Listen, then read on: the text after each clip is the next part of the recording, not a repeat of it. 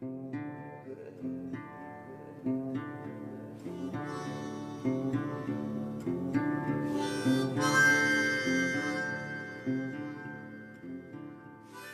everybody, welcome to the latest episode of Lethal Podcast. Today we took a minute to talk about being more prepared in the field for when things go wrong, particularly with your bow. We covered some really small investments that could end up saving your hunt. We even touched on some stuff that could end up saving your life, especially in the backcountry.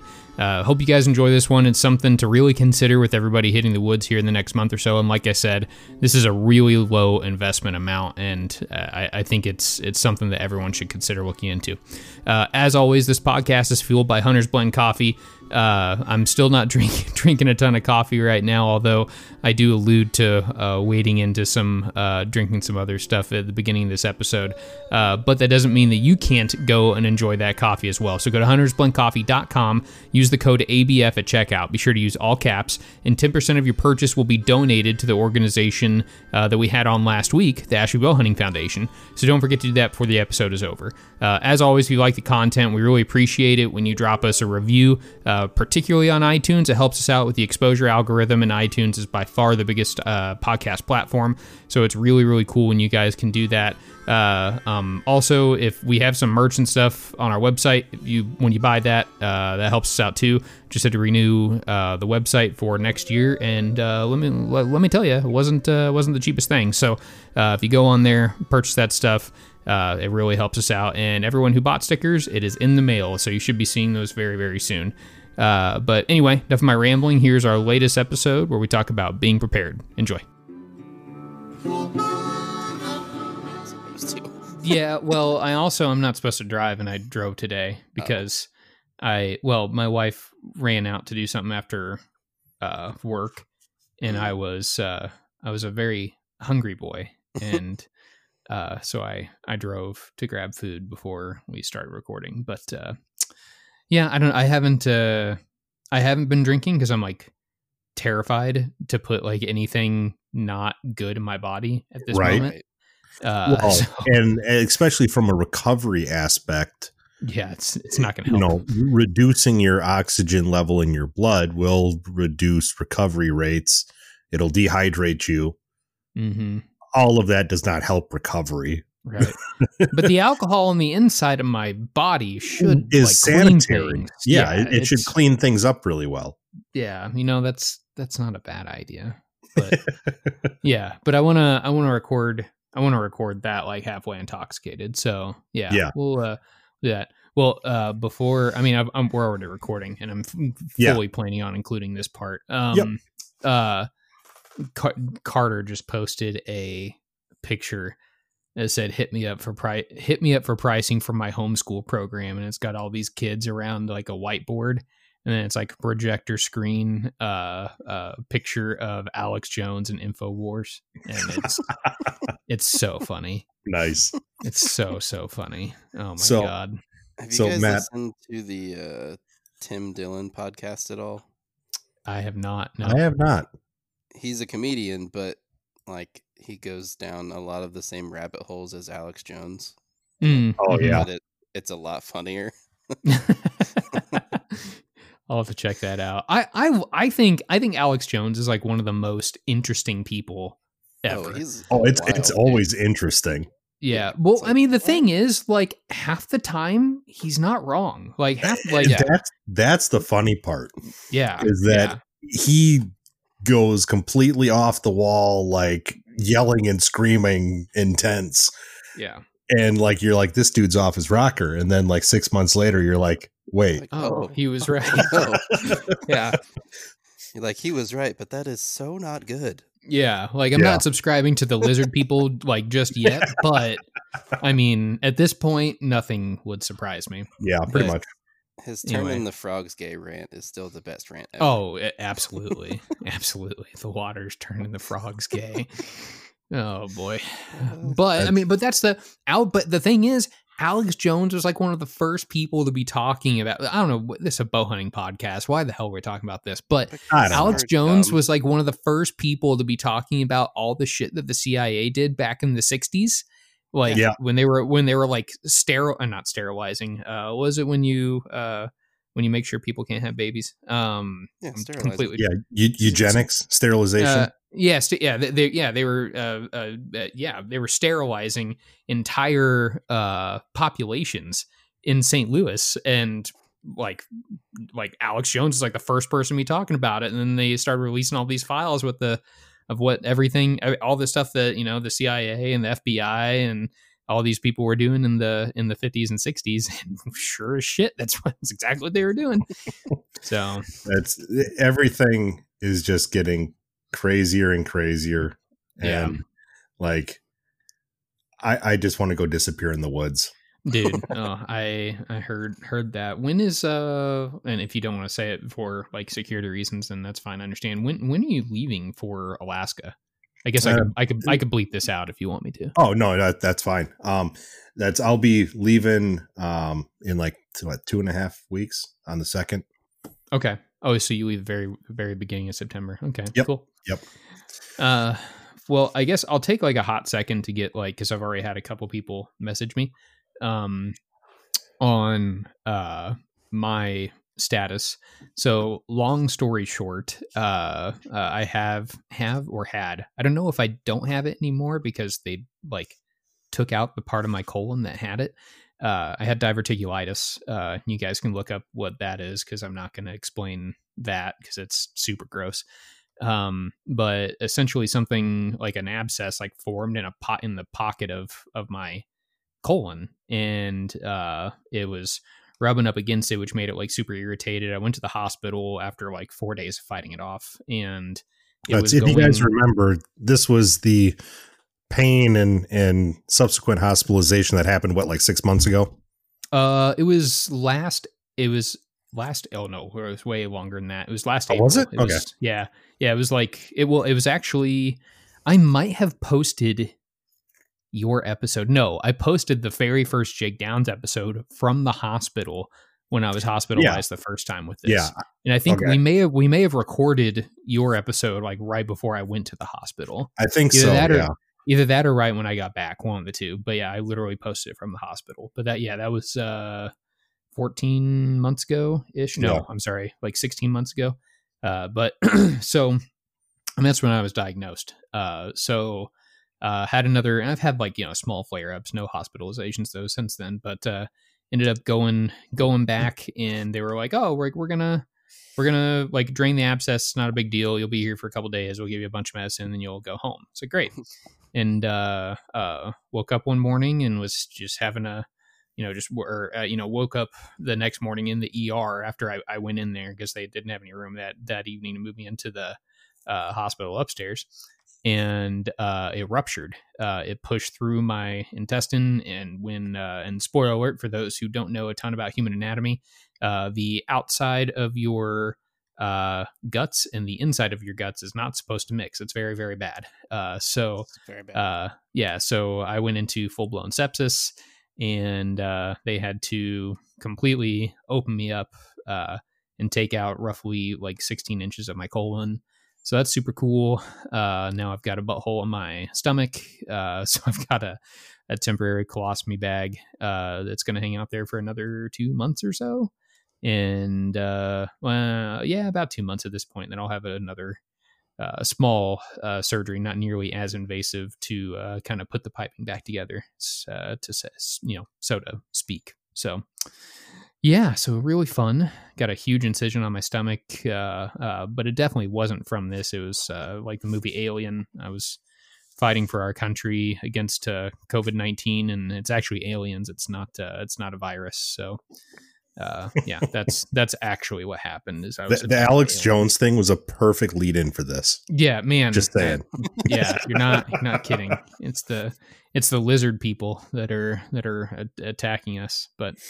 So that's kind of a short synopsis of what happened. But so that's just more 2020, right? But before that, I bought my Black 5, and it was all nice and shiny. And the week before, I went and shot the R100. I shot really damn well.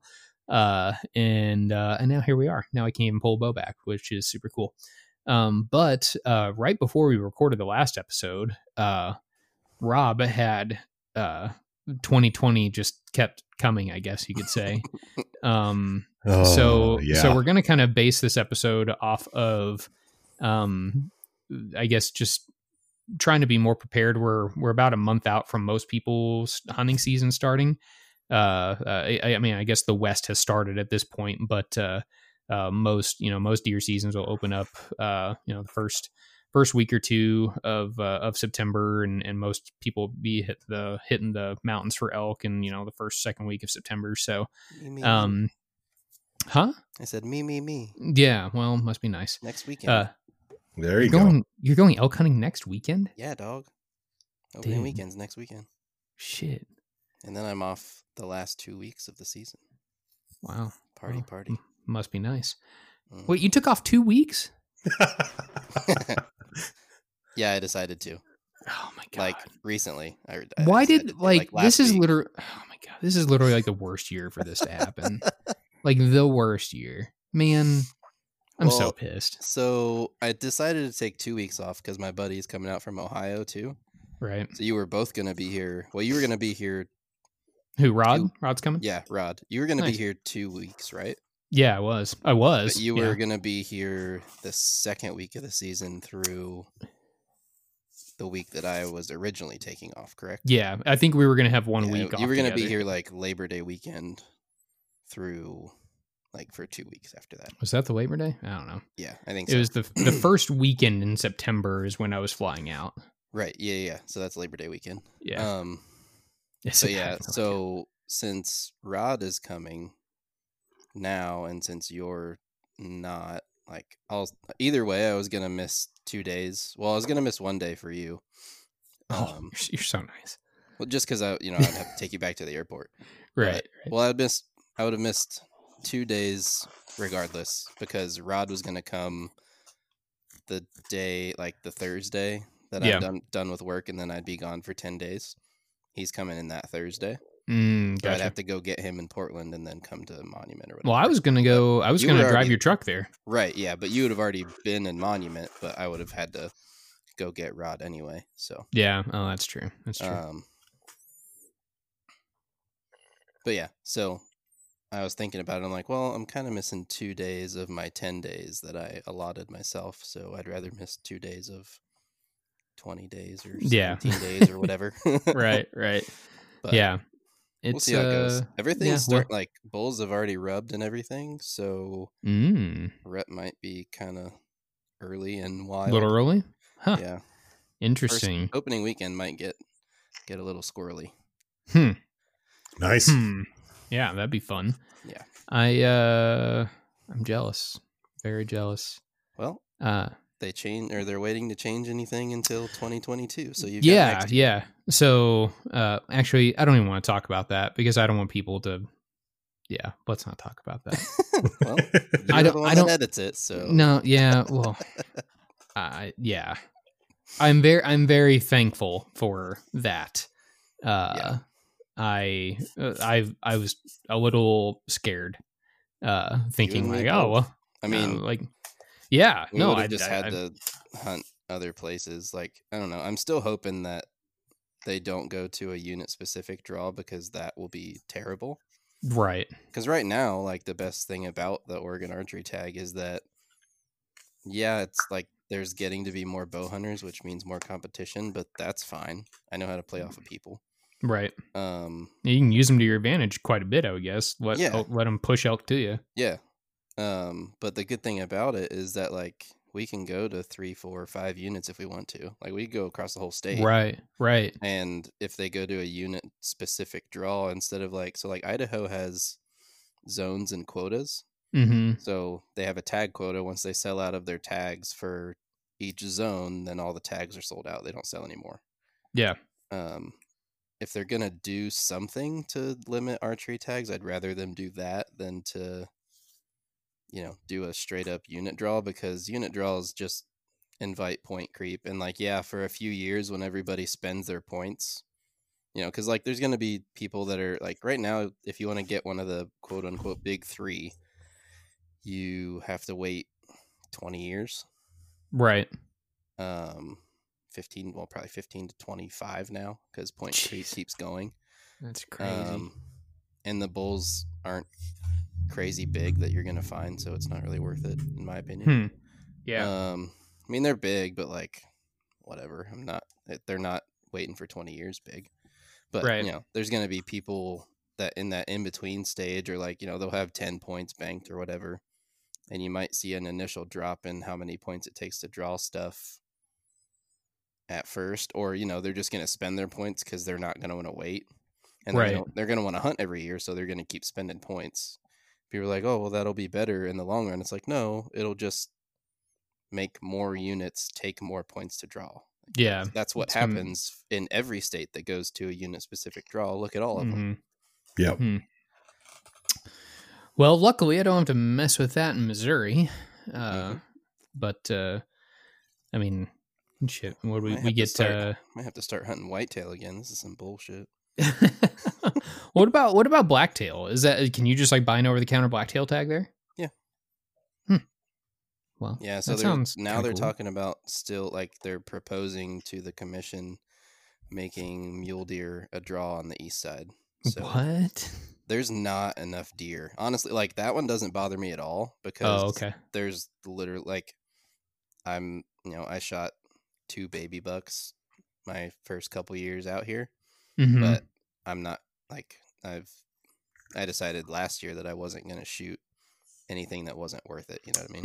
Is it a predator issue? What do you think the problem is? It's a lot of issues. So predators, yes, because we can't run dogs for cats or bears. So the cat population is way out of control. And then you also have, like, in the unit that we hunt most of the time, they give out a shit ton of rifle tags for bucks, and it's any buck with antler is legal. So anything with a freaking antler on its head gets mollywopped during rifle season. And like, you know, people probably bitch about me saying that if they're from Oregon and listen to this and they like to rifle hunt, but that's how it is. Like, they just give out too many tags. Yeah, I feel like that's a really simple, like, and maybe I'm oversimplifying this. I probably am, especially because I'm not from a Western state and I don't like fully understand how all the draw systems work out there, or how like population control isn't like a huge deal in Missouri for whitetail. If anything, that they're just like, there's literally no unit draw. Like there's no limit on in any capacity on anything. Yeah. And but I feel like a really simple way to like limit the amount of animals that are going to be killed, but not completely limit somebody's ability to hunt, is to shift those rifle tags to bow tags or to archery tags. And because, an archery success rate for anything in the mountains is like 10% or less. Like 90% of people don't kill anything. Right. Whereas I feel like with rifle, it's probably 30, 40, 50% success. I would guess. The success rate's like 25%, but yeah. Okay. But then, even if you when there's not deer, like, it's like, well, you can't take that 25% hit every year. Right. Yeah. But if you limit it to archery, and even if you're handing out crossbow permits, like it's going out of style, then, you're still not going to hit the same numbers that you do with rifle. Hell, in Missouri, archery opens up for deer September like 15th or something like that. And the first rifle season is only like 12 days in Missouri. And so from September 15th to like, it's the second weekend in November. So it's normally around like November 10th ish. In that, what would that be? 2-month time frame. There are less deer killed in that 2-month time frame than there are on the opening weekend of rifle season. Yeah. So I feel like that's how it is in Ohio too. Yeah. Rifle hunting is by far the most popular, and I get it. And I think it's important, but man, I feel like if that'd be a really good way to boost the deer population and encourage people to get in the outdoors more and earlier. The issue with that is like the ODFW has gone way too political. So they're trying to appease everyone, which is the whole reason why the whole, making archery a draw became a thing anyways, because they sent out this bullshit survey to like maybe 4,000 people or something. And like they asked loaded questions. Like one of the questions was, what weapon system would you prefer to hunt with, rifle or bow? Like it didn't. That was the question, and of course, everyone's going to say rifle because not everyone, but like a vast. But there's a lot more rifle hunters than bow hunters, right? Because people don't like bow hunting's hard. Most people don't do it, and if they do it, they're not successful. Like we said, it's 10% success rate. So, yeah, of course, people are going to say that they'd prefer to hunt with a rifle, and then like. This is all stemming from, at least from how I understand it, is it's all stemming from rifle hunters being upset that they have to wait so long to draw a tag to be able to hunt with a rifle. But they don't understand that they have the opportunity right now to hunt they can hunt elk every year. They just have to pick up a bow and become proficient. Yeah. Like, yeah, that's not something that everybody wants to do and not something that everybody can do, but at the same time you can bow hunt every year and bank your points until you get the rifle tag that you want. And whether you want to get a hard to get archery tag or a hard to get rifle tag, like you're waiting the same amount of years, so you might as well just hunt and get good at hunting in every way possible instead of taking the easy route. But I talked to a guy at the range. He might be listening, I don't know. I gave him a couple stickers. But, we hope you like them. Yeah, we were talking about, hunting or whatever. And I don't know how long he had been bow hunting, but he told me that he's killed a spike and a cow. It's like, oh, if you've been but that's pretty common that people they'll kill a couple elk. But statistically, that's 20 years worth of animals. Right. Yeah. They'll be, hunting with a bow for 20 years and they kill a couple elk. Like that's just how it goes for a vast majority of people. So if they can rifle hunt, of course they're going to want to, because their odds go way up and they're not getting a tag every year. Like I get it. But at the same time, like, I've always, ever since I figured out that I could hunt for 4 months at a time versus 1 week and not have to deal with yahoos, I'm like, oh, I'll just hunt with a bow all the time then. That's way better. That's what drove me to bow hunt is on my farm, it was just growing up, I just thought, you got 12 days to hunt, like that's what you get. And or maybe it's 16 days, I don't know, something like that. And but it's short, way short. Yeah, it's short, very short. And it's always like on our family farm, it was me, my dad, my uncle, my cousins, family friends coming in, all that. So it's like, oh, like our 15 stands was narrowed down to 1 or 2 stands that I had to choose from after everyone else was decided where they were going. Yeah, and I was like, having to shoot stuff on the run because once the shooting starts, the animals don't stop. Man, that's something for sure. But but I was like, wait, if I bow hunt, I can hunt like for 3 months before, or 2 months before any of this starts happening, and I can hunt out of any of these stands. And it's just like, oh, well, I should probably do that. But anyway, long story longer. Rob had a bit of a mishap. We're back to that. Okay. So we're circled back. Circling back. Rob had I don't know if mishap's the right word. I don't even know what happened. You tell us what happened. So I guess I don't even know if you'd call it a mishap. I'm running couple-year-old RX3, bought it at launch. And the lower floating yoke has a little plastic piece that maintains the separation of that floating yoke and connects it to the cable. And just my luck, right? On the shot, that little plastic piece decided to come apart. So that is part of what kind of stemmed the conversation that we're going to have tonight is like, I have all the tools. I always have spare string sets, but currently I cannot run my bow because I'm waiting on like a $2 piece of plastic. Yeah. And yeah. Is that Half Moon the same as like the PSE ones, like same size and all that? I'm not positive. I'm pretty sure it's the same as the current RX4. Yeah, because like the Dartons and the PSEs are metal now. No That shit, they're you might That metal. would be handy. Yeah, you might look into that. I'm probably gonna be getting rid of this bow this winter. Anyway, Metal kind of But- worries me though. Side note, like as long I as it's mean- clean, I wouldn't be concerned. Yeah, I guess the Darton ones are 100% metal. interesting. Yeah, and then the PSE ones used to be plastic, but I think Yep. they changed them to metal, Hmm. which I'd prefer to have metal personally, as long as, like Rob said, as long as it's clean. And I think it's just right. just an anodized part, like it's machined Yeah. and then anodized, and you'd know after a couple shots if it had a burr on it anyway. So Oh, you'd know. Yeah, wouldn't take long. That's So anyways, back to it's your it's bow. amazing how fast the bow goes out of time when you lose a piece like that. Yeah. Right. That well, of course, I was the night that this happened, I was just re-verifying broadheads like Matt mentioned. In a couple of weeks now, I'm going to be flying to Alaska.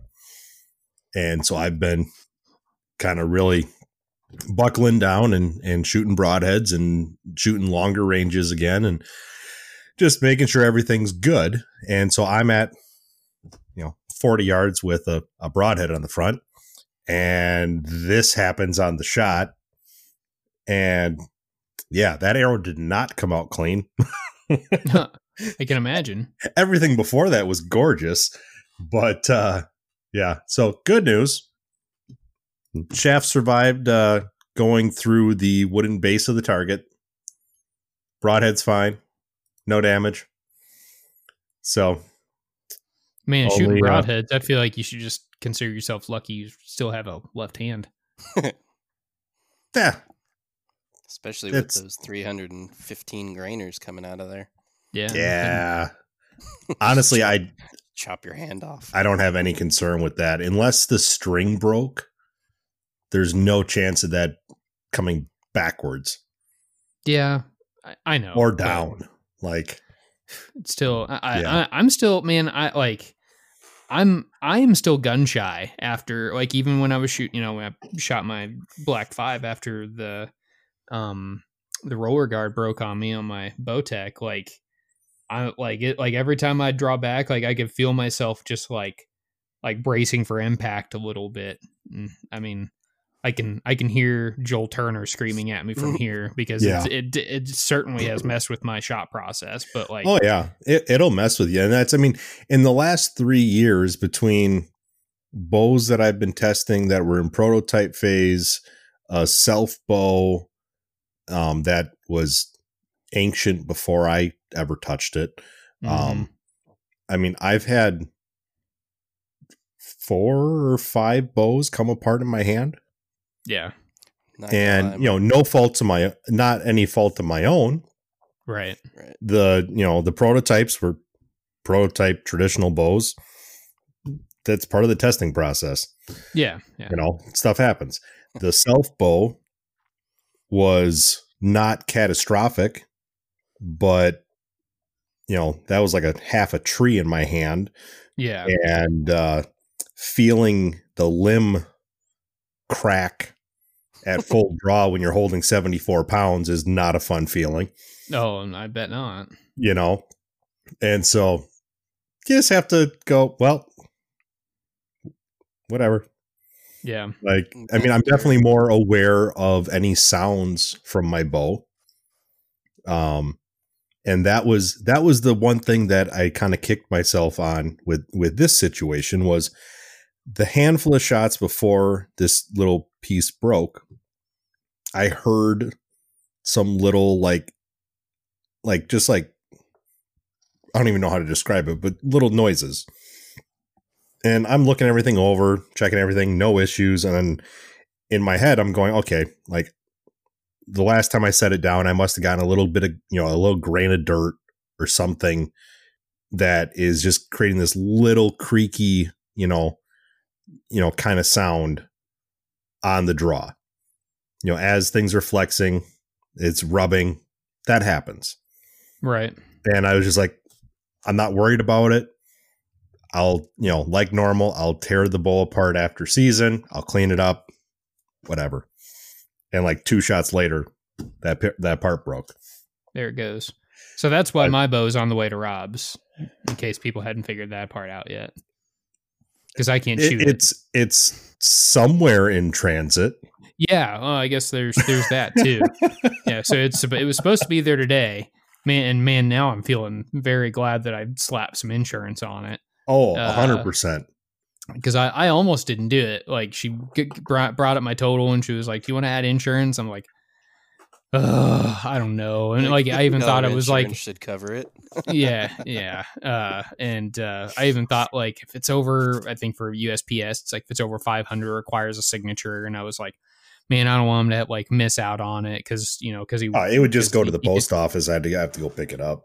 Yeah, that's fine. And I almost didn't do it, but anyway, it was supposed to be there today, and absolutely zero updates from USPS on where it's at. Like, it apparently hasn't left my post office.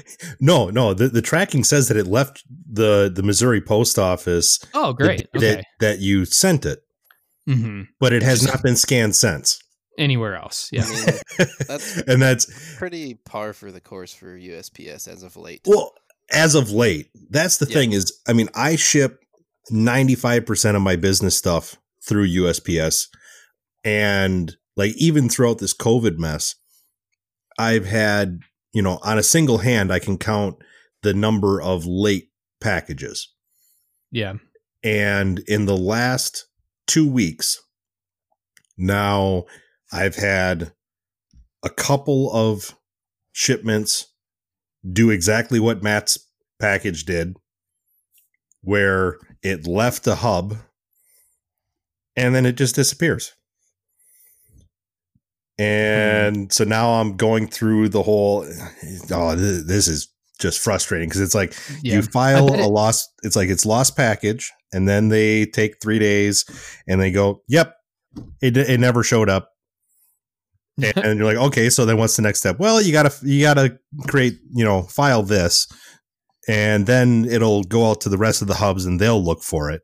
I'm like, okay, well, like, I'm sending my customer a replacement package. Like, so I just want my, like, just claim it. I don't care. Right. And like, oh, well, no, we got to fill out this. And then after that's completed, then you can claim, the insurance, and then it'll have to be reviewed again. And I'm like, okay, so there's like 3 or 4 different things I've got to file. And this is probably going to drag out for who knows how long. I'm like, you people are scam artists. Like, why did we even insure anything? Oh, they really are. Yeah. So I'm super happy with USPS. I'm trying to figure out I bet it's back to school stuff. I bet that's what's throwing everything for a loop. All these kids ordering all their stuff for school. They've got a bunch of sitting at home. Computers and all that. Yeah. They've got a bunch of capacity issues with different COVID outbreaks in different regions. Yeah. But then they're also dealing with a lack of funding. Yeah. Oh, geez. I didn't think they're shutting stuff down left and right. Like, the last week, I've seen like 3 articles on them addressing delays and everything else. And then they're like trying to like prep for the election with all this mail-in crap.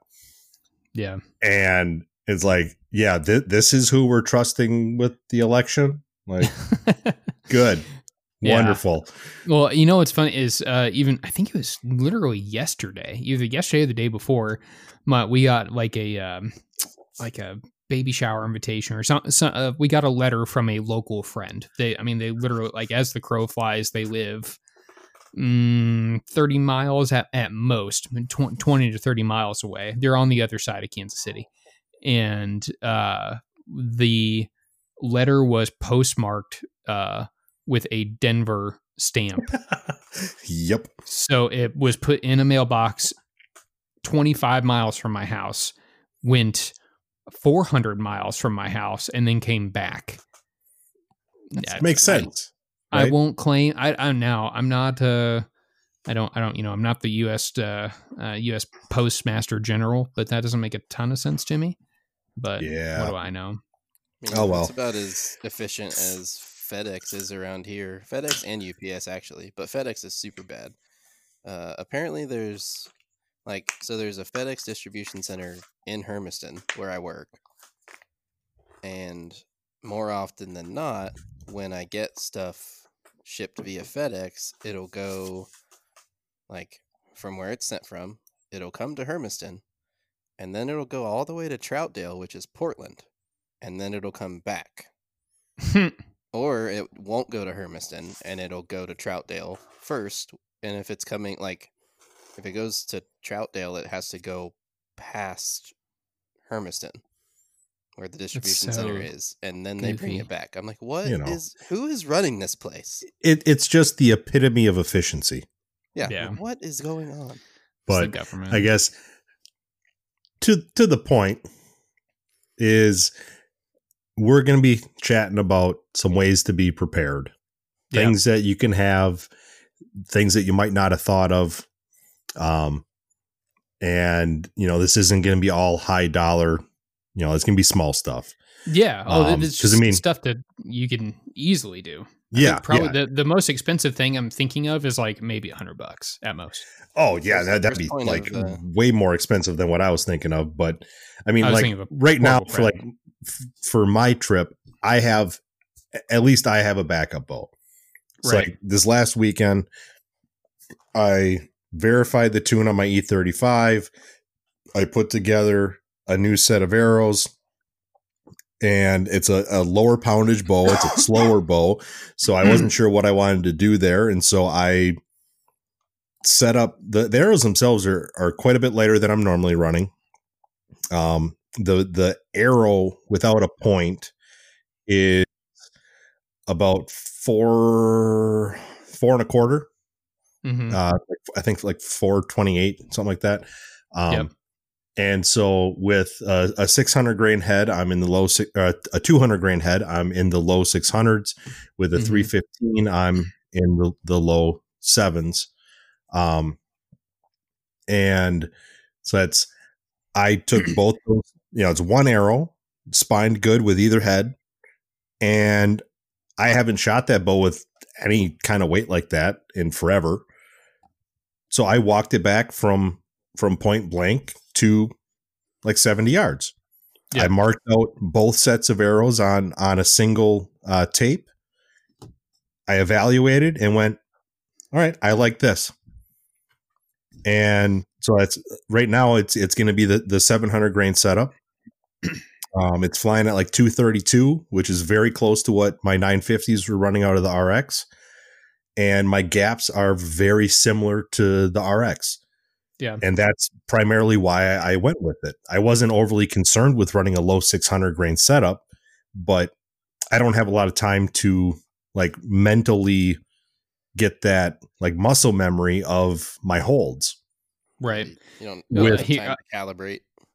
Yeah. Well, man, so, I'll toss out this like, sorry to cut you off, Rob. Oh, you're good. Man, I think at this point, and I'm kind of guilty of this because I have, I've got another bow with this CT9 here, but at this point, you can go buy an E35 for $300, $350, like. Cheap. Yeah, I bought mine shipped to my door for $325. Yeah, you can find E35s all over the place. And this is for maybe newer hunters, I guess. The E35 is it technically called the Elite 35 or the Energy 35? Energy 35. Okay, so the Elite Energy 35, commonly known as the E35, was, when did it come out? 2013. Yeah, 15. Man, I think it's older than that. It was 14 or 15 because 14. Yeah, okay. I think 14. I think. Okay, that's the one that I have is a 16. Right, but they ran it forever, and you can buy them so damn cheap, and they're super easy to work on. It's a well, I don't know if I should say that, but it's a three-piece string set. You can find mods for it everywhere. You can find cams for it everywhere. You can find limbs for it everywhere. It's literally like one of the most like interchangeable available part bows ever. You can get Barnsdales for it, which is super nice. Yeah. Well, and that's where, like I mentioned, I'm probably gonna be selling the RX this winter. Mm-hmm. my current plan is to buy a second E35, pick up a set of Barnsdales. So put together an 80-pound E35, have my current 70-pound, have those two bows in the stable, and then at some point I'll buy something new, which like the new PSE Expedite has my eye right now.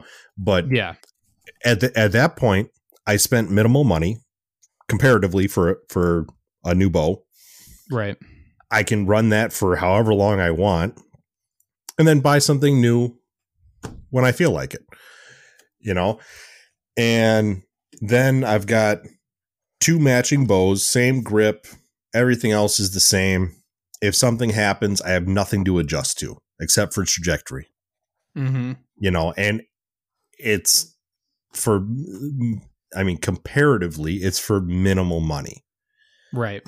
So honestly, I think that's what I'm going to go to. And then I'll, you know, be picky and play with something new down the road. Yeah. But after shooting that E35 this weekend, I just settled right back into it. I'm like, I forgot how much I like this bow. Mine, I like how it shoots, but it's loud as shit, and I don't know why. Yeah. I mean, they're not the quietest, but they're not like, as long as the timing's right. Loud. That's a lot of times that's timing. But I'm assuming that you've checked that. You're pretty good with that stuff. Yeah, I think it's on, but it might be the string stop because I think it has like a it has a Matthews string stop on it. Interesting. That might be the issue. Because I don't know. I might just put a cool hand Luke on it, and I was going to say put a CHL do. on it. Yeah, man. When I had an E35 for like 5 minutes, God, I love that bow though, and that's a long story longer. It's a cheap bow. Anyone can shoot it, and it's a great like crossover bow. It's an incredible hunting bow, but if you want to use it for 3D or spots or something like that, you can use it for everything. Incredible bow. But I had a Saunders. No, I had a Voodoo. That's the one. Voodoo. It's like the capture one, right? Yeah, and it sinks in with it. Mm-hmm. Yeah. Yeah. And I had a Saunders Hyperglide on it, and it was awesome. Yeah.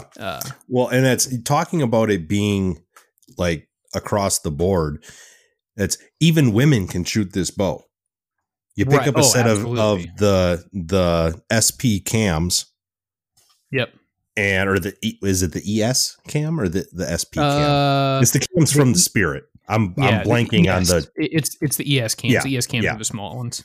But you pick up a set of the Spirit cams, you put them on an energy, and you just created a short draw energy. So that's like I could pick up one. My wife has her Spirit that she loves, but it's super short, right? So if she wanted a longer bow with a very similar feel, I pick up an energy riser, I put her cams on it, and voila. Yep. You've got a, long Spirit that shoots phenomenal. Yeah, well, and that's the thing that Elite did, not to keep beating this horse to death, but they made basically all of their parts interchangeable. Like, you can Frankenbow Elites like it's going out of style. So for those who want to have a good cheap backup bow, strongly consider an E35, because then you can swap over. And this, I guess, this could kind of be something we talk about next. You can swap over the majority of your peripherals, your parts to your backup bow if you just make that small investment. You don't have to have an entire setup sitting there ready to go. You can even in the field, if you need to do like a really quick change in tune, as long as you know everything is tuned like with the string set, then you shouldn't have a big deal with slapping a rest on there and then getting everything set up. Yeah, that's the main reason I still have I have my E35, but it's 60 pounds now. But that's the main reason I haven't sold that Destroyer yet, because if I really need a bow, like I know that one's fine. Yeah. Right. Well, and that's once you go through the process and you shim it if needed, it's good. like, as long as it's in spec, then it's good at that point. Yep. So that's the bonus there from a stability standpoint. If you are looking from a backup bow, that's what you want to look for, is something that is going to be very stable, which less strings, is typically more stable. It's simple, right? But from like a smaller component type thing, like in my case, if there are small plastic pieces, if there are unique little items that are functional, like necessary on your bow, talk to your dealer. It's probably going to be like $5 to $20 per little part. Yep. And small investment. Yeah, if you're someone that's already got a backup string set, those are the things you want to look at, right? Because like in my case, I have everything else to put the bow back together. The floating yoke was frayed. The serving got separated on the cable because of it slamming together. I have those. Mm-hmm. If I had this little piece, I could have put that bow back together and not even skipped a beat. Put it back in time and keep running. So having those little pieces, and a lot of people just don't think about them. But then, like we kind of talked about this before hitting the record button, having, D-loop material, having a chunk of serving, if you need to fix your peep, having a spare peep,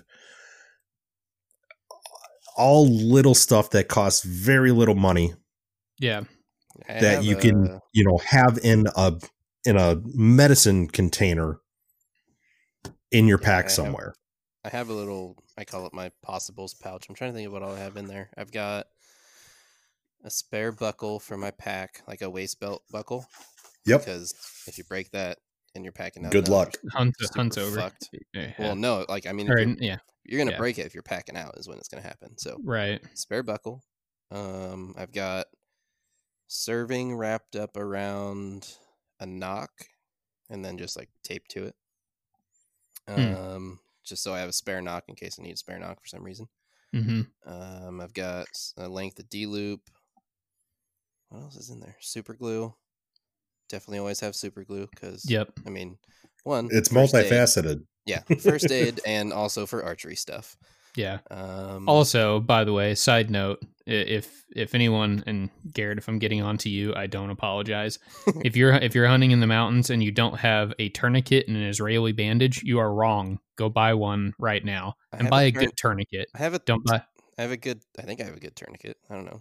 Yeah, well, and just not a rat tourniquet. Those are junk. Don't buy those. The cat tourniquet. Yeah, cats are fine. Okay. Just look for like a quality tourniquet. They're like $30. They're not a ton of money. Don't have an Israeli bandage though. You got to get one. Those are useful. Lifesavers, quite literally. Especially if you really open yourself up when you're like gutting stuff or you're cutting meat up or something like that. Like an Israeli bandage will quite literally save your life. Yeah. So, and they weigh like a post stamp. So, anyway, continue. Sorry. I'm trying to think. I think that's most of what I normally keep in there. Yeah. What about peep? Did you say peep? I don't have a peep in there, but now that I've been talking about it, I'm going to put one in there. You should have one in there. And maybe I might toss my little, like I've got one of those little string splitters, like the wedge style. Yep. I might put one of those in there. And I've always got Allen wrenches. Got Allen wrenches in my pack. Yeah. I feel like I literally at the R100 shoot, I had 3 sets of Allen wrenches on me. Yeah. Because one had one size that like fit like one thing on my bow that neither of the other two had. And the other 2 were just like the ones I always have. So I guess I had 3. It was awesome. And I loaned out. I'm pretty sure I loaned out 2 of them. So I was down to 1 while I was walking around. So glad I had 3. Yeah. Allen wrenches disappear. They do. It's like 10 millimeter sockets. They just like, they like grow legs and walk away. They're just gone.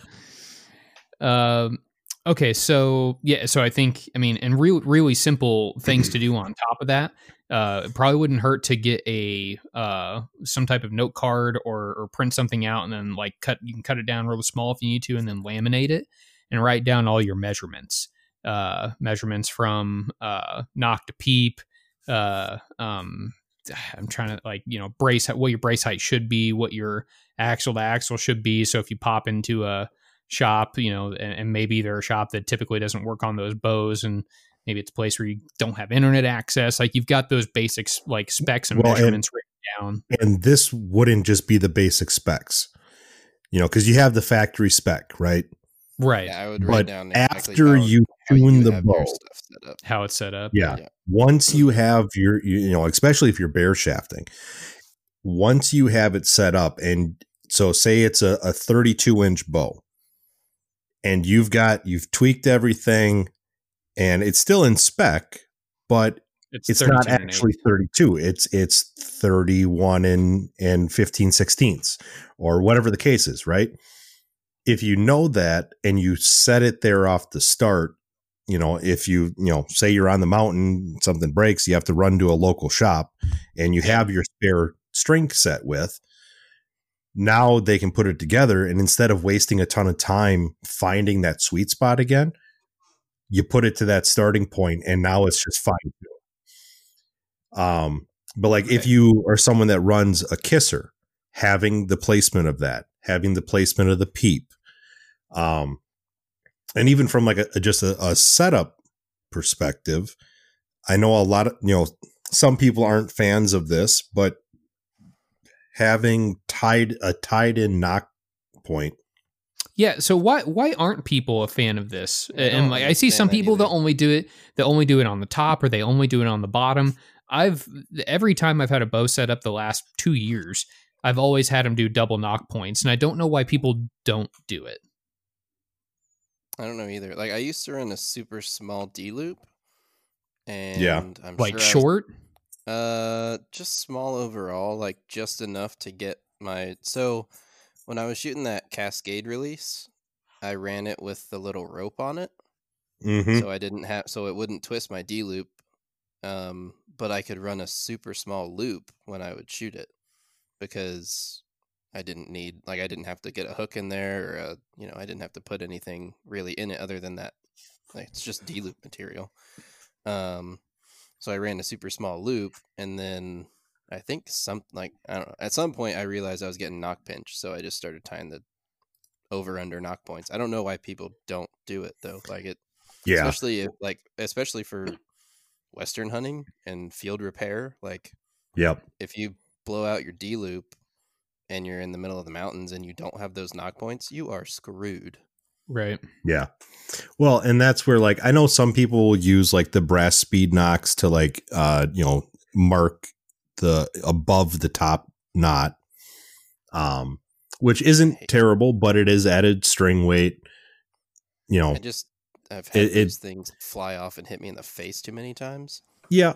And there are downsides, right?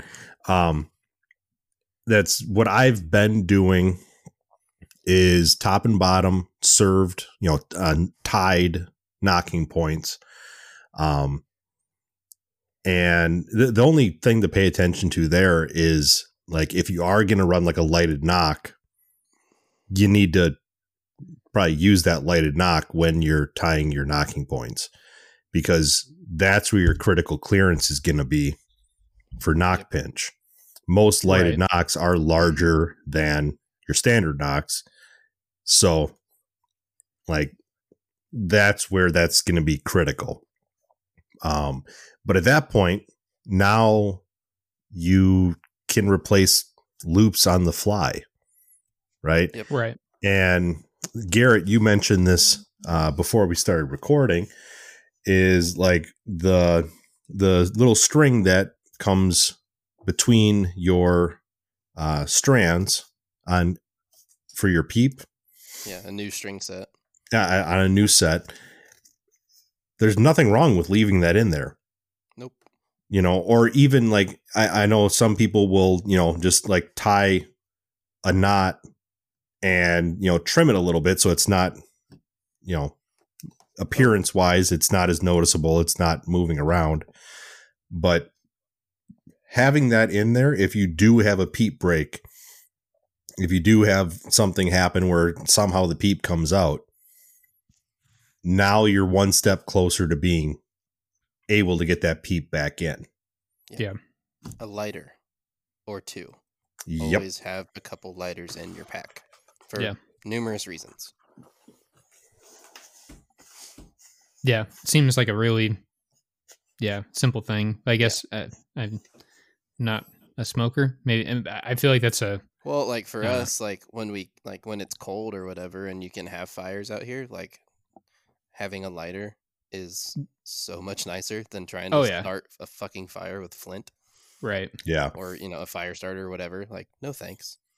Oh, and that's where, like, I mean, if you do, and this is talking about, being prepared for the unexpected type stuff. So, it's one thing to start a fire with flint if you have dry tinder, if that's available. If you, for whatever reason, you get stuck in a mess and, it's raining and whatever, you're lost or whatever the case is,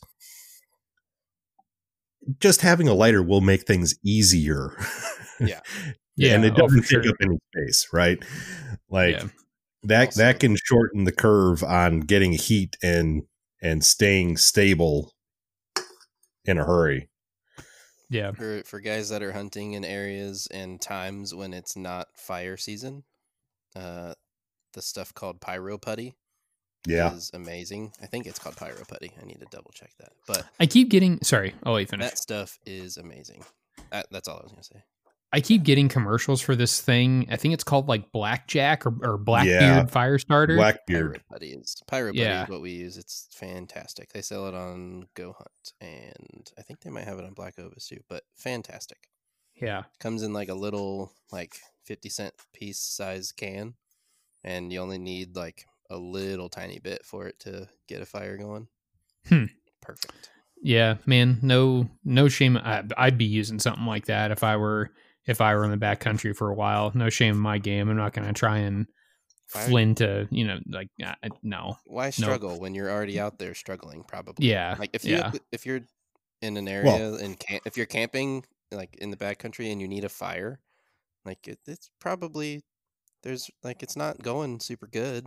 Probably. Yeah. Right. Or you're at least cold, That's and that's one thing. At the very least, you're cold. Between,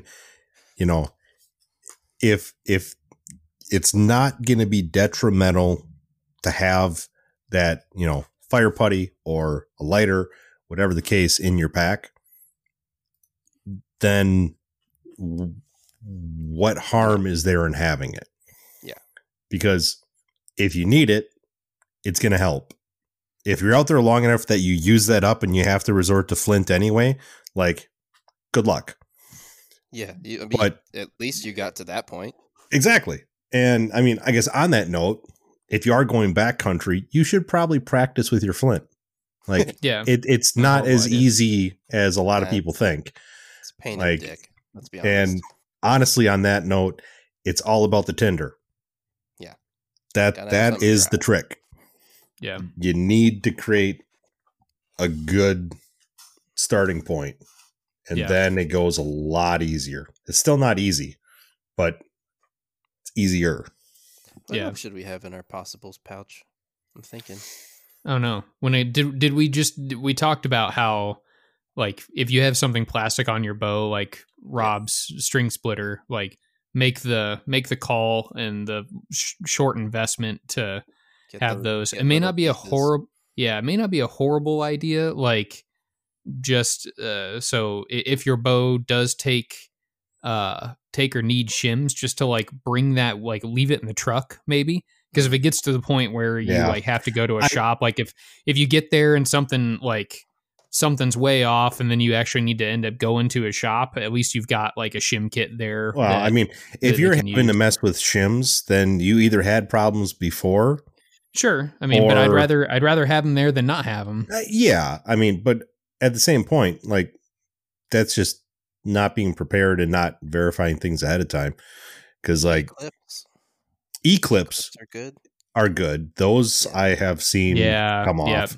And get an E-clip tool, by the way. I mean, yeah, something. I mean, a knife, like the side of a knife, works fine. Well, to get them off, putting them on can be dicey sometimes. Strong fingers.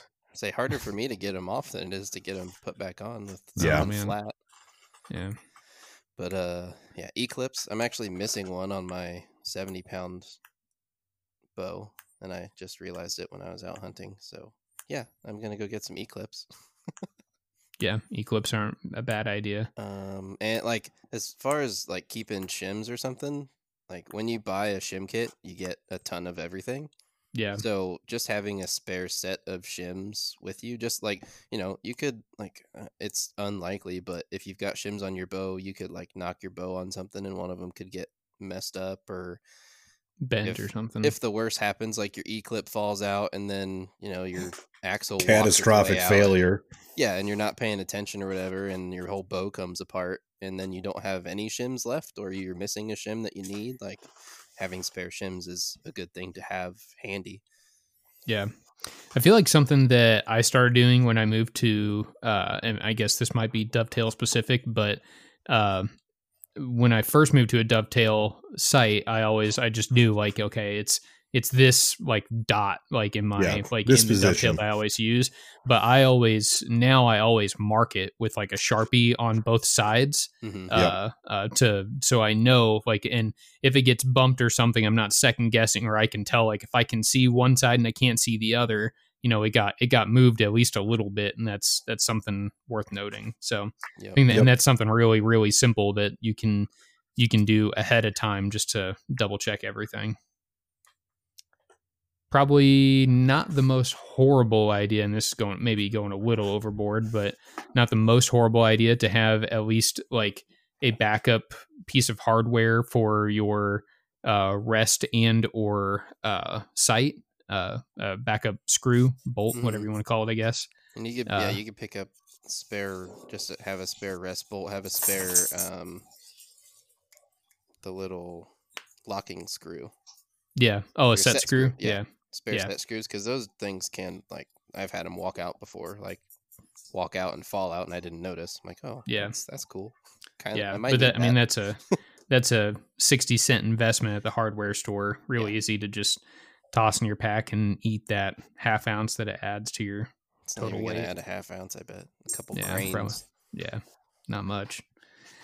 I don't know what else have we. And we're just trying to. I mean, spare broadhead blades if you've got replaceable blades and you have access to them. Yep. Well, and that's like a lot of the stuff that we've mentioned. Have spare broadheads anyway, but yeah. I mean, a lot of the stuff that we've mentioned, regardless of whether you feel it's necessary to have it, with you or like in your pack on a trip, having all this stuff in your, whatever your little shop area is at your house. Yeah. I mean, all this is big, because all this stuff is kind of in my tackle box that I have for my stuff, or, on my workbench or something. Yeah. Oh, that's, I'm not at this point yet, but I mean, realistically, I would like to have a spare rest. Mm-hmm. I would like to have a backup sight. I have multiple sites, but I also have multiple bows that are like on things. Right. But, honestly, if I'm keeping a backup rest available, I'm probably keeping a Whisker Biscuit like in the truck.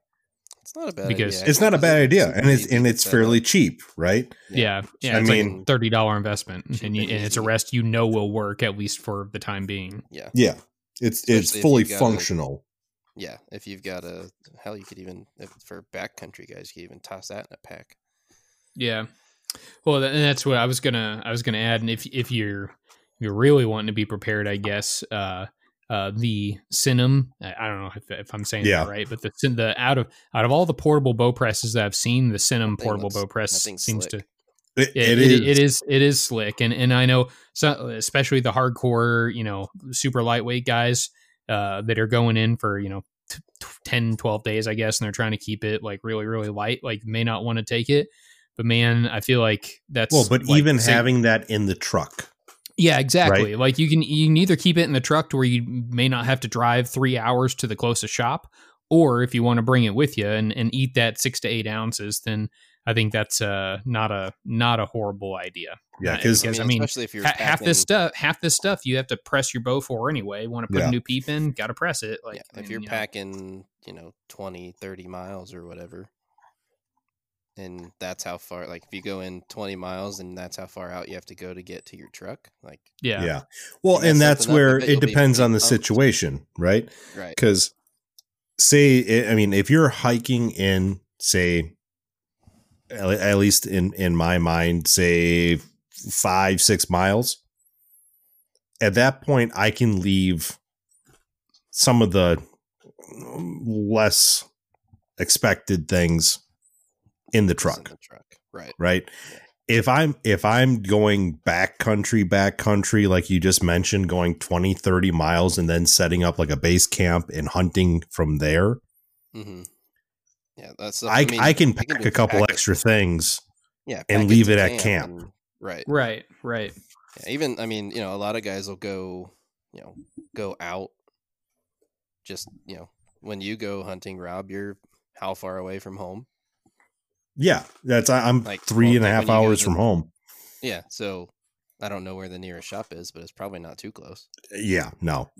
So And that's where, like, I mean, that stuff will come to camp. Like I bring a ton of stuff to camp that I probably don't need, or by camp I mean Dave's house. Right. Yeah. But now we have a bow press there, and I've got everything. Like we've got a bow shop pretty much at Dave's house in case anything goes wrong. So Right. Yep. that's good.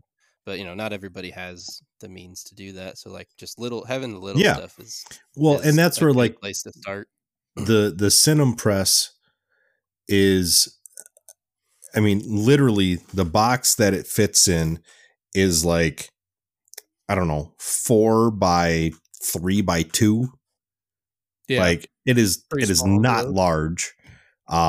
And you can do pretty much everything with it. I Yeah. fully tuned a guy's bow last summer at hunting camp.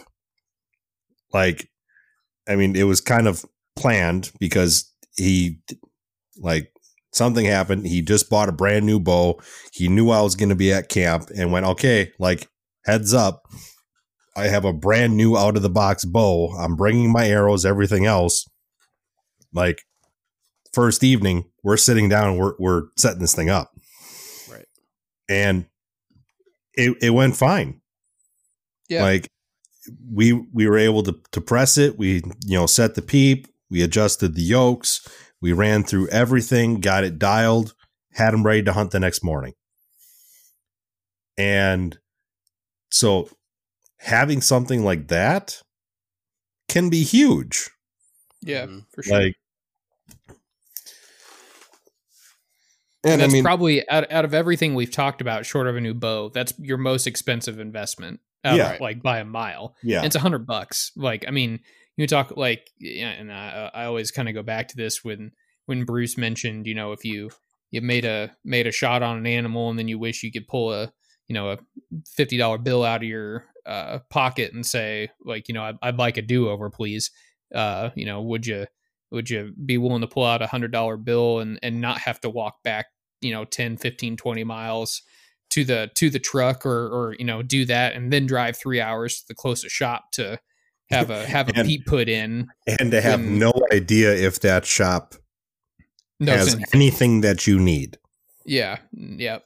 And especially with us, like nothing, like, guys that start getting serious about their equipment, it's like, oh, like I need an 1/8 inch peep or I always seem to shoot. What's the smallest size most people end up carrying? Is it 1/8? But I shoot a 16 Most shops smaller. carry like a 1/4 and maybe 3/16. Okay. Then Not yeah. a So ton of shops carry 1/8. Yeah. or yeah. So I shoot an 1/8 inch peep. Mine's And 530 seconds, but yeah, and no shop in Kansas City 30 has, seconds is what I meant, not 5/16. Oh yeah, and no shop in Kansas City has my size peep. So point being, it's guys that start getting serious about their equipment and start tuning it to exactly the way they want it. When you introduce a variable like that, like, yeah, you have no idea if a shop is going to have what you need. So total crapshoot. Yeah. Well, and it's just a matter of, again, evaluating your setup and picking out the things that fit for you. Right. Yeah. Because like, if you're someone that isn't running really high poundage, standard draw length, like, you can probably run to any shop and get a shaft that will work. Right. Yeah. I'm not going to be able to find 150s. Yeah. Right. And most of our broadheads we're not going to find in a shop. Stuff like that. So it's one where, like, when you're looking at what you want to have extras of, that's kind of how I look at it. If it's something that I can walk into any shop and know that it's going to be there, then I probably, don't necessarily need to have it. It'll be one of the last things on the list. But you just kind of start working back and going, okay, like, if I need this, what's that going to mean for my hunt? Is that going to be a couple hours, or is that going to be a day or more burned?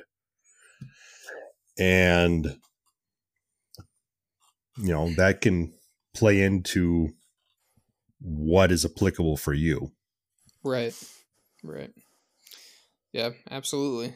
Just got to figure out how, what is most important to you, and what makes your life easier. But I think, out of everything that we've mentioned, like all the spare parts, what are you looking at cost wise? You think $50 maybe? If you want to have a backup everything, it depends on what you want. Cause like I have, just myself. So like I typically have a spare string set. Okay. Yeah. Okay. I'm glad you brought that up. So but that is I'll let you finish, and then I want to circle back around to that. That depending on who you go through, that's going to be 80 to 100 plus. The prices can vary depending on who you go through for that. Sure. But then, a peep, some D-loop material, some serving material, like all of that stuff is not much. Yeah, super cheap. I'm glad you brought up strings though. So I think people need to get in the habit, and maybe now I'm thinking this way because I've found a string maker that I actually like.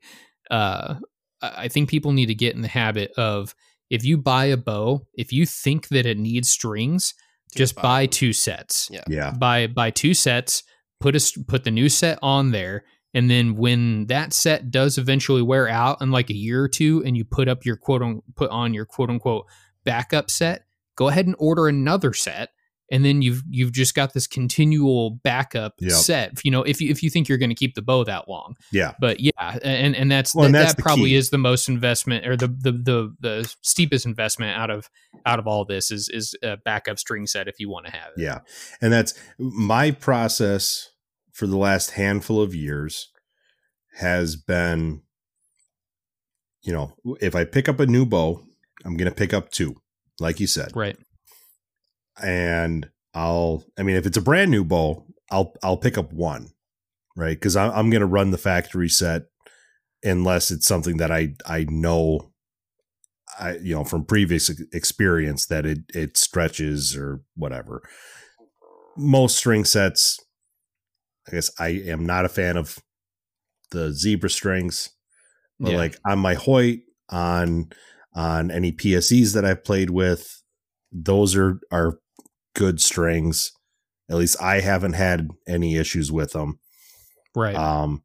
Elite, I believe, still uses America's Best. I think that's right. Don't they? I think so. It's whoever the outdoor group owns. I know that it's a decent string, a decent like mass produced string. Right. And so, if you pick up a brand new bow, it's a winner's choice. Winners. Yeah. Not America's Best. Just pick up 1 set as your backup. right? And then so Yeah. say if you shoot a ton, like when I was shooting in 2 different leagues and doing tournaments on the weekends and practicing in between that stuff, like I was swapping string sets every year, if not sooner. And so it was like I got into a cycle of, okay, well, I want to have, I don't want to have brand new strings right for hunting season. Like I want to make sure that any little settle that does happens, and I can verify and set everything and have it locked. Right. So I normally would put a new set on at, right after turkey. Because turkey, I'm going to be out in the rain, in the mud, and everything else. And at that point, I'm going, I don't care. It's not going to move in the next month, like from me doing this. Right. And so I would hunt and not be overly stressed about, oh my God, like I just sat in the rain for 5 hours. Like, nope, whatever. I'm fine. Yeah. And then after that was done, I'd swap them out. I'd run them for 3D season and league for summer. Check them again in, July, August. Fine tune if needed with broadheads. Run them for season, and then you're right into winter leagues, and then you're back to turkey. And for me, that worked well. Right. For other people that aren't shooting that volume, you can probably stretch that to 2, maybe 3 years. And so it's just, reducing your cost. You're not using them as much. You're not wearing them out as much. Great. Yeah. But at that point, then if something happens in that period, so 2 years ago, I was the property that we hunt up in northern Wisconsin. We run 4-wheelers to our access points. Right. And the 4-wheeler I normally run was broken down. And so I was borrowing one from one of the other guys up there. Didn't have a rack, didn't have anywhere for me to actually attach my bow or safely carry my bow. And so it's 4 a.m, it's pitch black, and I just went, whatever, I'm just gonna, I put something down so my limbs weren't on the rack, and I just bungeed it to the rack. Right. Not thinking that, this is a rhino lined, rubberized textured coated rack. And in the dark, I couldn't see that my yoke was touching one of the bars. 3 miles later, a little rubbity dub going on there. And so I'm sitting in the stand, sun's coming up, and I'm like, what is wrong with my string? I'm thinking it's like mud, like it's all muddy trails and, muddy roads. And I go to rub it and nothing, it's still there. The sun comes up a little more and I'm like, yep, that's half frayed through. Yep. So at that point, time to switch. Yep. Right. Yep. But, stuff like that, you don't always, you're not expecting. Yeah. Well, especially if you get right now, if you're about to go into elk season and you need strings, good luck. Yeah. Most anyone that get them. Most anyone that you would order through is 2 to 4 weeks right now. Right. Yeah. And I'm pretty sure Austin's just about to be like, yeah, no. Yeah. It's hunting season, fellas. Well, I had a guy 2 weeks ago with a VRX that had the string snap 3 days after I tuned it. He's probably waiting another 2 weeks for a set of strings. I had a guy last week that went, man, I completely forgot to order my string. When can you get me in to swap this? I'm like, well, did you order your string? Mm-hmm. He's like, I put the order in today. I'm like, you're not going to have your string for 3 weeks. I'm going to be in Alaska. and then it's hunting season. Yeah. Like, let me know when it shows up. But like, if you had the string, I'd squeeze you in, this week. But sorry, like you need your string. Yeah. So it's like those situations can hurt, especially if you're, in a time crunch where it's opening weekend or you're about to leave on a trip or whatever the case. Like, that's when timing is critical, and it pays in dividends to have stuff already set aside. Yep. I know, and I don't want people to think that, we're saying that if you don't do these things that you're ill prepared, because I there's a lot of guys that I know that the budget is something they have to strongly consider, and oh yeah, an extra string set is just out of the question. I get that, but if you're if you can't do an extra string set, then just then think about making the $5 investment to get some string wax and to wax early and often if you need it. Small things like that where, if you can't make the big investment, at least look at what you can do to really push the value of what you currently have. Yeah. I mean, there's a lot of stuff that we covered that is, dollars, right? It's small dollar amounts of things that you can just have. Yep. And know how to install. Yep. And not need to run to a shop during the busiest time of the year. Yep. And on top of that, you need the knowledge to be able to do it too. So something. Yeah. And if you don't, like, if you're like me and you don't own a press, and if I know a bit about tuning, like I mentioned in the last episode, certainly not a tuning guru by any means, but a $20 investment for something like the Bow Shop Bible is, if somewhere that had cell phone reception and like that may be the app that saves me when I'm in the backcountry. So it's something to keep in mind. What were you saying, Garrett? I was just going to say, from someone who worked in a shop in these terrible times, like, the few weeks before season, don't be a dick.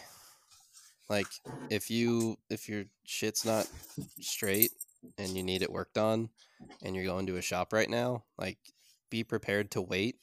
Or be willing to drop your bow off and come back and get it later, because it's not the shop's fault that you dropped the ball. Like, take a little personal responsibility in your life and your decisions, and just go in. Like, I can tell you, like, 100% from personal experience, if somebody comes in and they're a complete dickhead and treats me like I'm the asshole because I can't help them immediately when they walk in the door, and somebody comes in 10 minutes later after that person, like let's say I can, calm them down and get them to leave their bow for the evening or whatever, or leave their bow until I can get to it and come back. And like, I'll call them when it's done.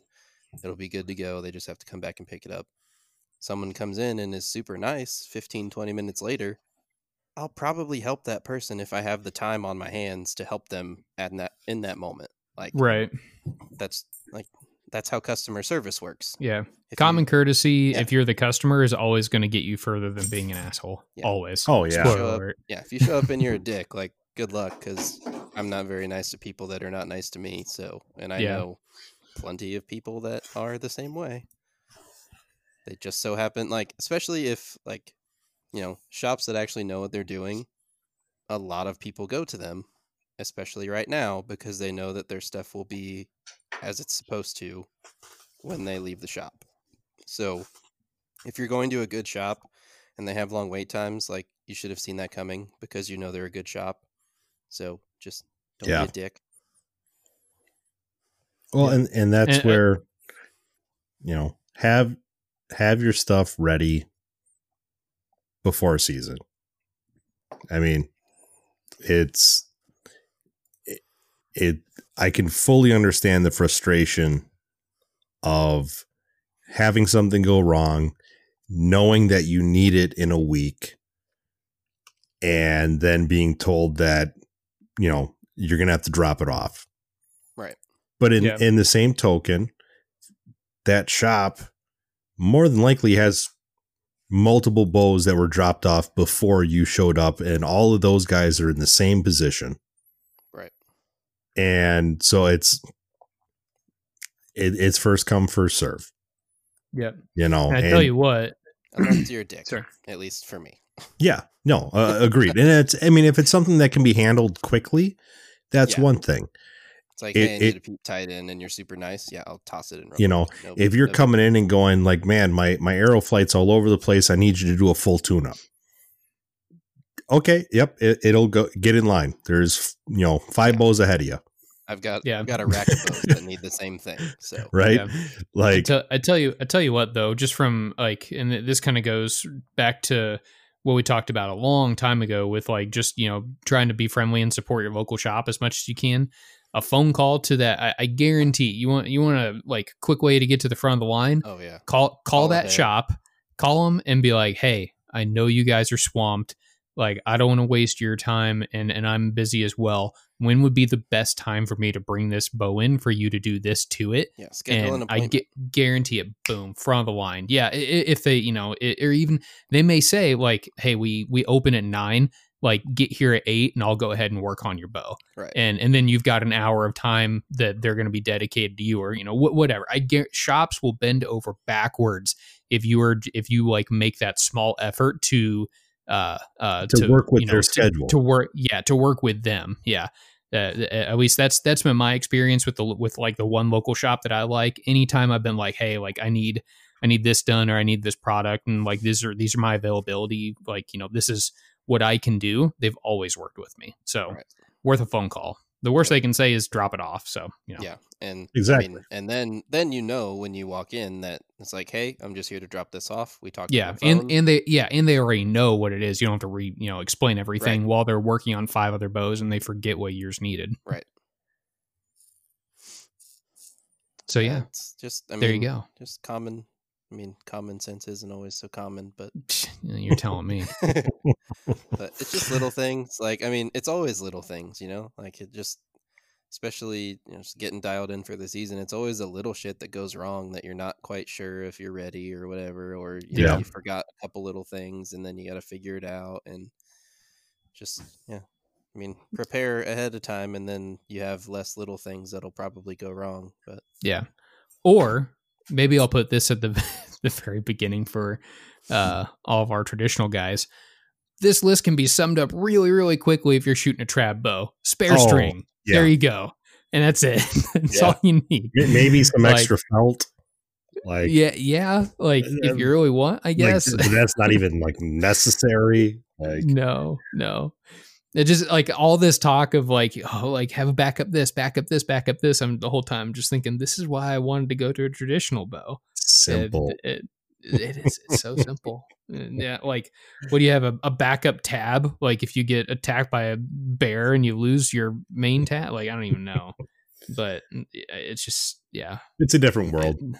It is a very different world. Okay. So this is completely off topic, but your comment made me think of it. The Levi Instagram story. Holy crap.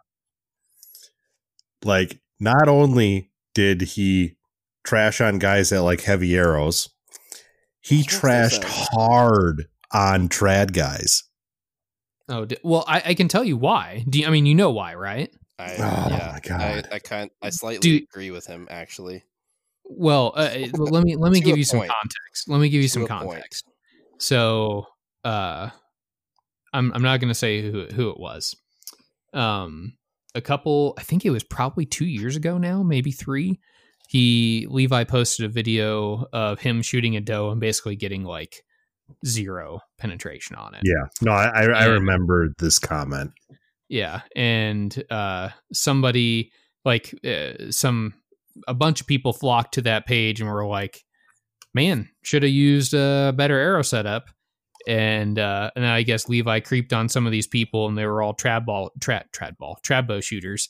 And so Levi was like, oh, I think it's funny that all these trad bow shooters, which is like the least effective way to kill anything, is are trying to harp on what I'm shooting. But yeah, I feel like he's kind of had a bit of a grudge against a good traditional setup will still pass through most stuff. Yeah, I don't agree with that statement, but there are an which one? Where he said that trad setups are. Oh, I didn't know if you meant my comment or his. No, his. I don't agree with his statement that a trad setup is unethical or whatever. But there is a wide variety of folks that can't shoot a compound very well, and then will sometimes try traditional, and that doesn't go very well either. Yeah. Oh yeah. Oh, and there's guys that can't shoot across the board. There's guys that can't shoot rifles. Yeah. Guys that can't shoot crossbows, which is amazing.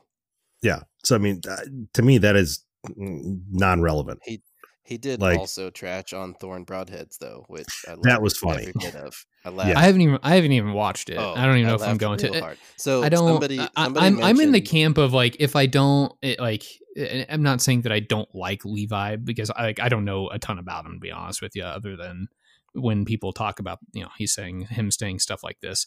But if there's somebody in general that I just don't really like or support, there's this makeup guy that my wife watches all the time, and I just hate him. I think he's the biggest what's the word I'm looking for? Well, he's the biggest narcissist. Just he's insane. I hate everything about him.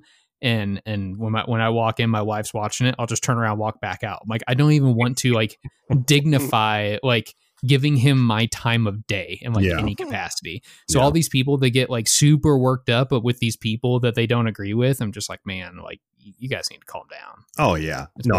I had no clue about it until everyone was talking. And then I listened to it on the way to work this morning.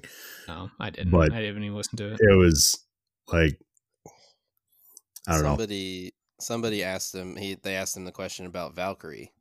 And he was like, because they're asking about broadheads, but he only knows about fucking Swackers, people, because that's what he gets paid to shoot. So yeah, stop asking about other broadheads. He probably doesn't know. Anyway, somebody asked other arrows or other arrows. Yeah, if it's not a gold tip, he probably doesn't give a shit. Does he shoot gold tip? Levi shoots gold tip too. Yeah, yeah, he has. I have no idea. Yeah. So somebody asked him about Valkyrie. He was like, "Are those the ones that you have to hit with a freaking hammer to get them to open?" That's the stupidest designed broadhead I've ever seen. I'd never shoot that. What? And he's like, "Oh no, those are Thorn. That's what Gillingham shoots." Oh. Yep. And I was like, "Oh, thank you, Jesus." That's funny. Yeah, talk about those shitbags. I hate those things. Oh man, well, throw them in the trash. Yeah, well, but he also doesn't think that a fixed blade stays sharp past the hide. So fat. Yeah, I don't understand. I have a theory. I have a question on this. Go ahead. Does fat actually dull blades? I mean, anything dulls it. It's a matter of weight. I've never hair. I would say, the hide for sure. Yeah, hair and hide would be a lot more than the fat. Right. Fat's about the softest thing it's going to be going through. So I would assume that would be probably the least coarse medium is going to be, the least affecting. He was like, have you ever ran your knife when you're getting out a deer? Have you ever ran your knife in the fat and see how fast it dulls? I'm like, what? No, that's not how. Who's been cutting up your deer? Because it wasn't you, man. So when you're running, garbage replaceable blade knives, I'm sure that's a problem. That is a problem. And then the blades break. Terrible. You almost cut your wrist open. Like me. I would venture to guess, and this is strictly a guess, that due to the, I'm going to continue to call it the hunting public effect, that due to the hunting public that mechanical broadhead sales are down between COVID and the hunting public. I'm making a very strong assumption. Well, and part of that being, did you see what Faradyne did the other day? Well, they cut their target shooting staff, right? Yes, their entire staff, all like the staff shooters, gone. Yeah. So I mean, I'm assuming that profits are down for companies as a whole, poor and yeah, poor dude.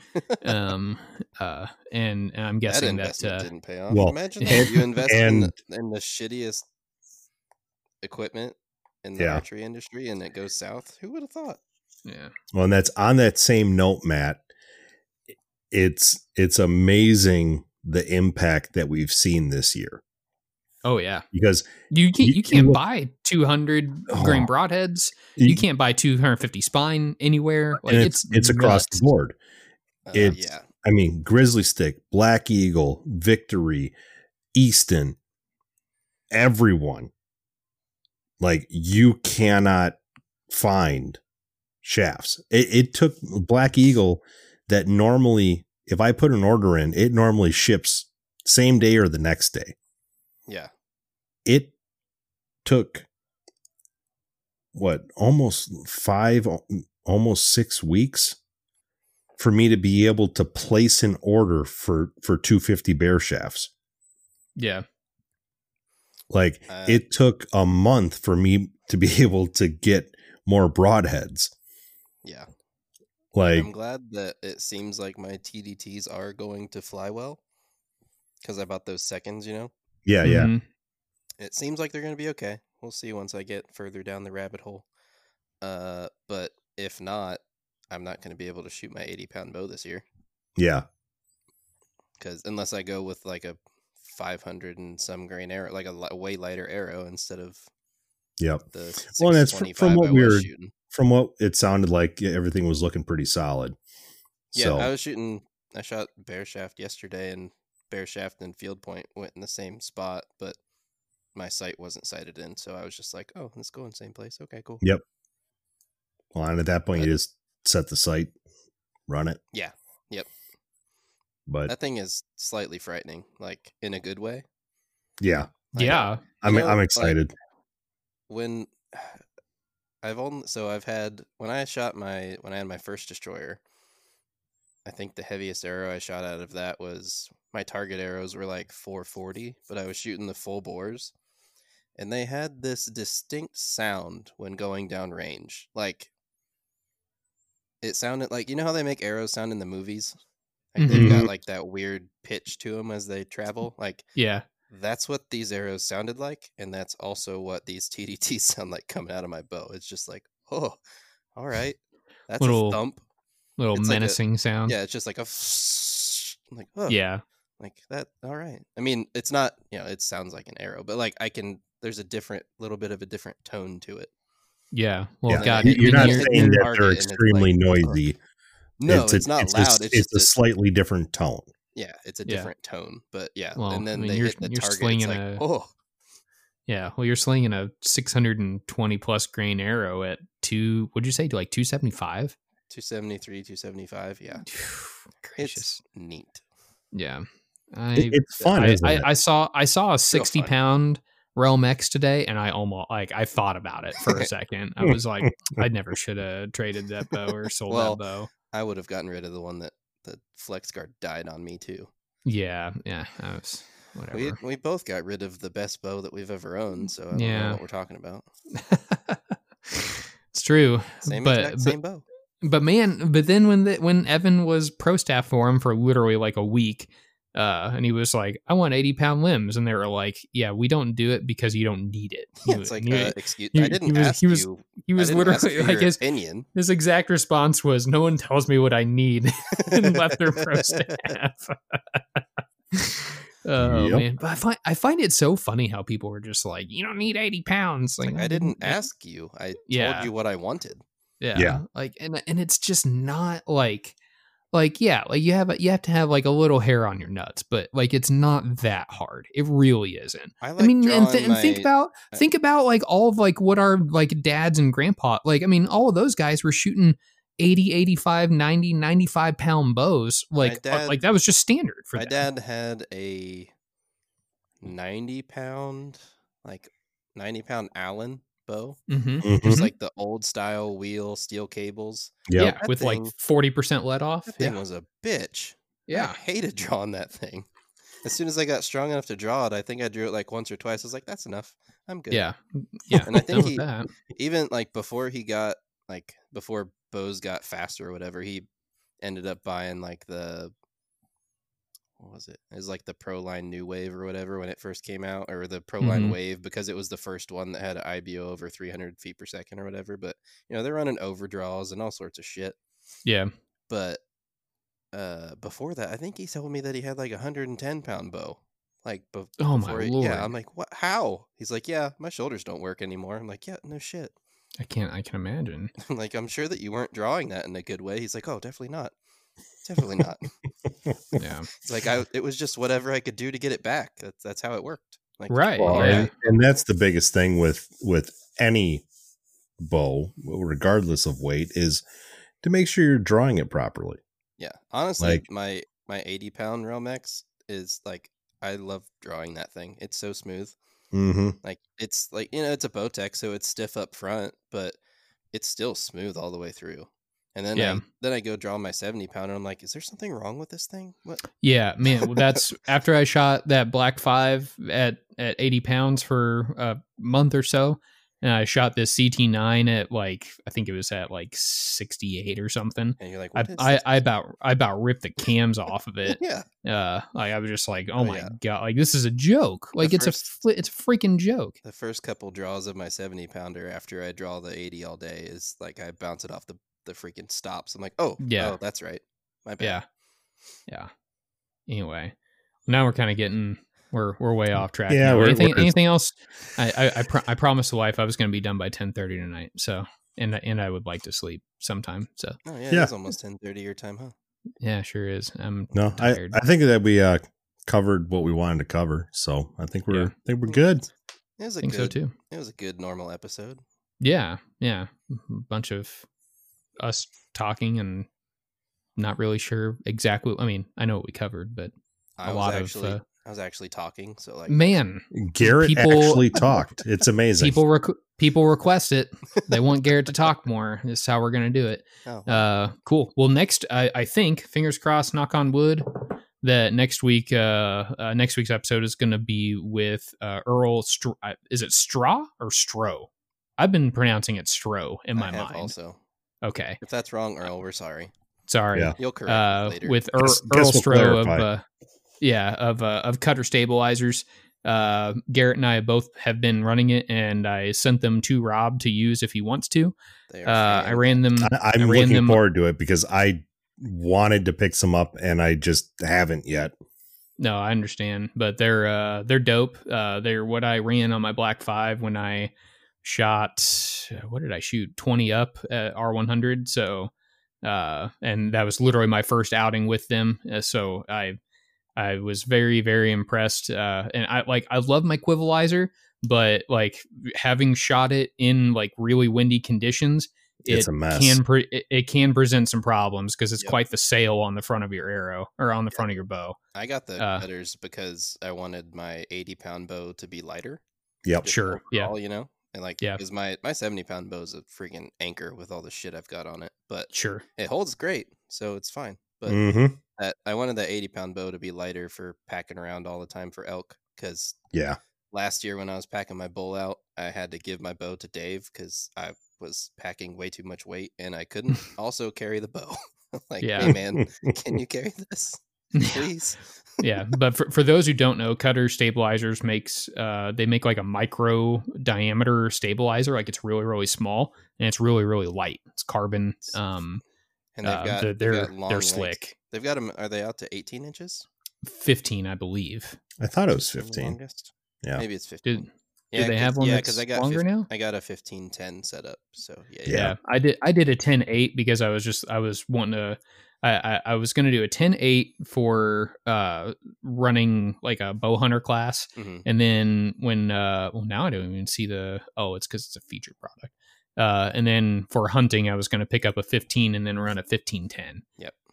For 15 in the front, 10 in the rear /side, and that seems to be a really popular setup for the Western guys. But anyway, but Earl's he's listened to the show for a while, and he's we've been since the beginning. He was like one of our very first reviews on iTunes. It's really funny. Thanks, buddy. But yeah, thanks, man. But Earl knows his shit about stabilizers because before I bought these, I probably asked him, I'm not even exaggerating, like 100 questions. Like I asked him so many questions about stabs. Just let you ask all the questions, and I was like, "Hey man, I'm going to order some stabilizers." He's like, "Cool." I'll make sure they get to you. I'm like, yeah, that is your job. That's what I'm paying. Yeah, and I guess he sells a wrap too that he says is like insanely. Yeah, he says his wraps are 1 to 2 grains. Huh? Oh, really? Yeah, his premium era wraps. Yeah, he says they're 1 to 2 grains per wrap, so you won't sacrifice much FOC to utilize this wrap. That is intriguing. Yeah, for sure. And that's what I need to Cutter Stabilizers website current. Yeah, we need to order some of those, and they're on sale. They're $8 a pop right now. So, yep. Earl, you're getting more money. Yeah, there we go. We'll just tell them to go ahead and pack them up and send them over. 12 wraps for $8, 1 to 2 grains per wrap. Yeah, I feel like that's a no-brainer. It is, but yeah, especially because my blind ass can't see the arrows. Anyway. Okay, that's what's happening next week. Come back and hang out with us. Till next time, disrupt the status quo.